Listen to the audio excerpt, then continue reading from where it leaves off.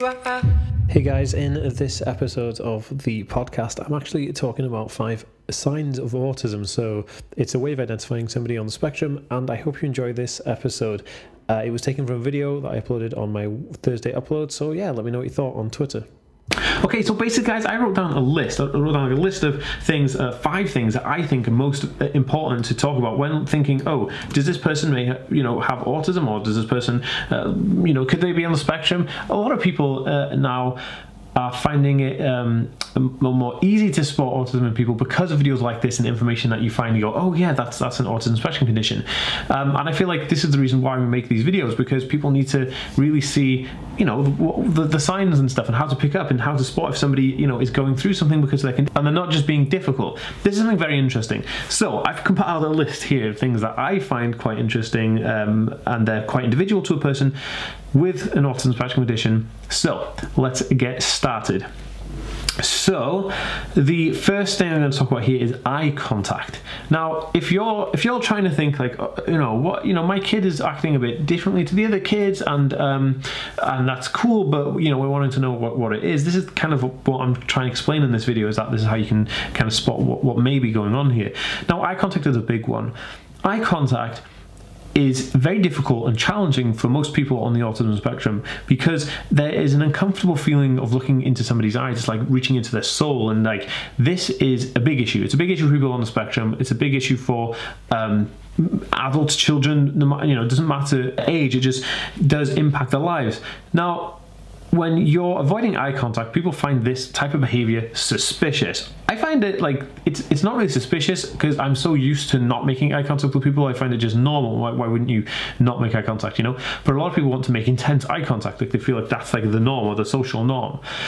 So if you are seeing someone with a behavior where they're not making eye contact for longer than a few seconds, like looking and looking away, finding it difficult to make eye contact and maintain eye contact, this could be down to the fact that they may be on the autism spectrum, and this is a big issue.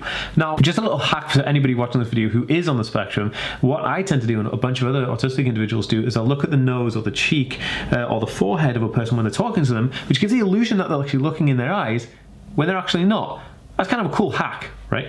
So eye contact, a big one, definitely a big one to look out for when you're trying to think, is this an autism spectrum condition? Well, we can use this as a checklist, almost like an autism checklist. Like, do they have poor eye contact? Are they able to maintain eye contact? Something to note when you're going to go consult with somebody who may be diagnosing you. Okay, so number 2 is issues with social skills. Now, autism impacts the social and communicative part of a person's brain, and how that communication processes into how you interact with the world and people. Now, social interaction is kind of like a given norm that people understand social cues and social gestures and all this kind of stuff. As they grow older, they come to understand these through socializing, because it's kind of like the unspoken rules of conversation, unspoken rules of social situations and socializing, where somebody could be gesturing with their hands, they could be suggesting stuff with their body language, because I'm thinking that about 70% of all communication is non-verbal. So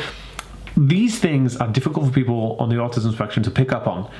They have an issue with that communicative part, because their brain is wired just a little bit differently in that area, and so trying to pick up those social cues that would have been kind of unwritten, just normal, typical things that you'd learn growing up, this person with an autism spectrum condition wouldn't have had that opportunity to really pick that up. So knowing where someone is awkward and not really knowing when someone is gesturing something, not knowing when it's their turn to start speaking, stop speaking, how long they should talk for, how close they should stand to somebody, how far away they should be, the volume of their voice. All these things are very difficult for people with an autism spectrum condition or a diagnosis.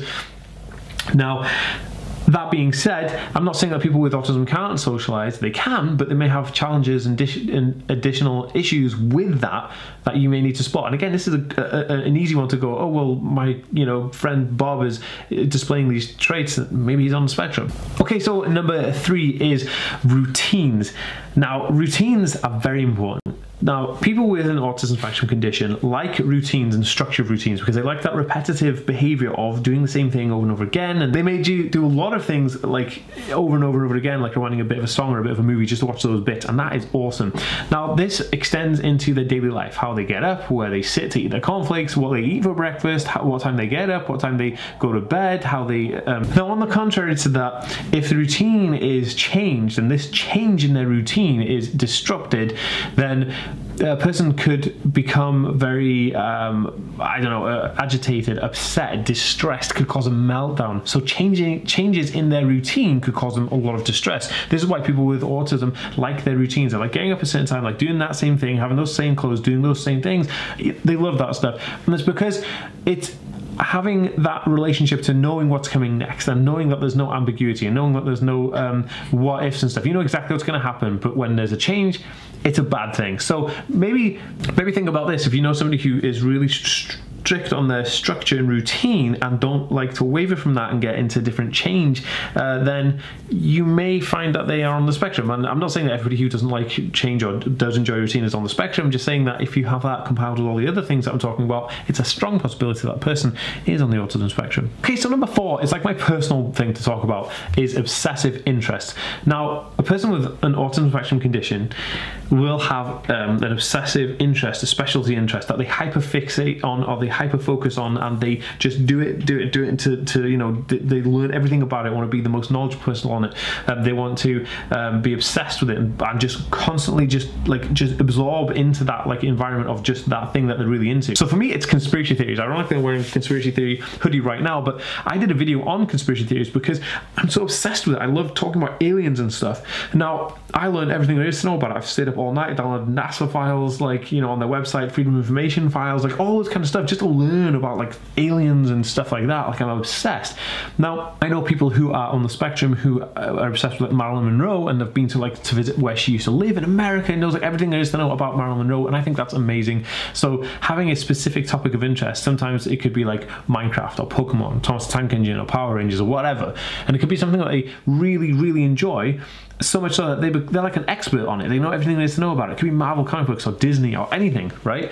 This is something very, very useful to remember, because people with an autism spectrum disorder do actually really just submerge into that world of just that one thing, and I love that. I love that they do that. I love that I do that. I love that, you know, we as a community do that. It's something cool, but it's something to look out for. If you're trying to think, you know, is my brother or sister or whatever on the autism spectrum? Well, maybe, and this is why. So this is something to remember. Hyperfixation, obsessive interest, like literally obsessive. Okay guys, so number 5 is sensory processing disorder. Sensory processing disorder, or SPD, is basically where someone is over or understimulated to sensory stimuli from the environment. It could be smells, it could be taste, it could be touch, it could be noise, it could be lights, it could be certain sounds in the distance, and those things could really irritate a person. And the communication from the, you know, just being cold in a room or too many people in a room, as the volumes raise a little bit higher, not maybe for the neurotypical person, but for the person on the spectrum, this could become an issue. It could cause meltdowns, like the clothing tags, labels at the back of clothing. It could be a texture of food that they may not like. It could be the smell of food in the next room that could trigger something and make them feel, you know, really anxious or upset or distressed. Now, this is very interesting. Sensory processing disorder actually impacts a whole bunch load of things in a person with autism's life, and it's just a very disruptive pattern, and it comes comorbidly with autism. There's no actual diagnosis for just sensory processing disorder. It actually comes as a comorbid condition with an autism diagnosis, kind of like ADHD comes quite comorbid with an autism diagnosis also. But SPD really impacts and affects the people's lives in a big way, down to a lot of things like proprioception and muscle work and things like that, and it's their positioning in space. Sensory processing disorder impacts loads of aspects of a person's life if they're on the autism spectrum, and I would say that this is one of the key pinnacle ones to see if somebody may be on the autism spectrum.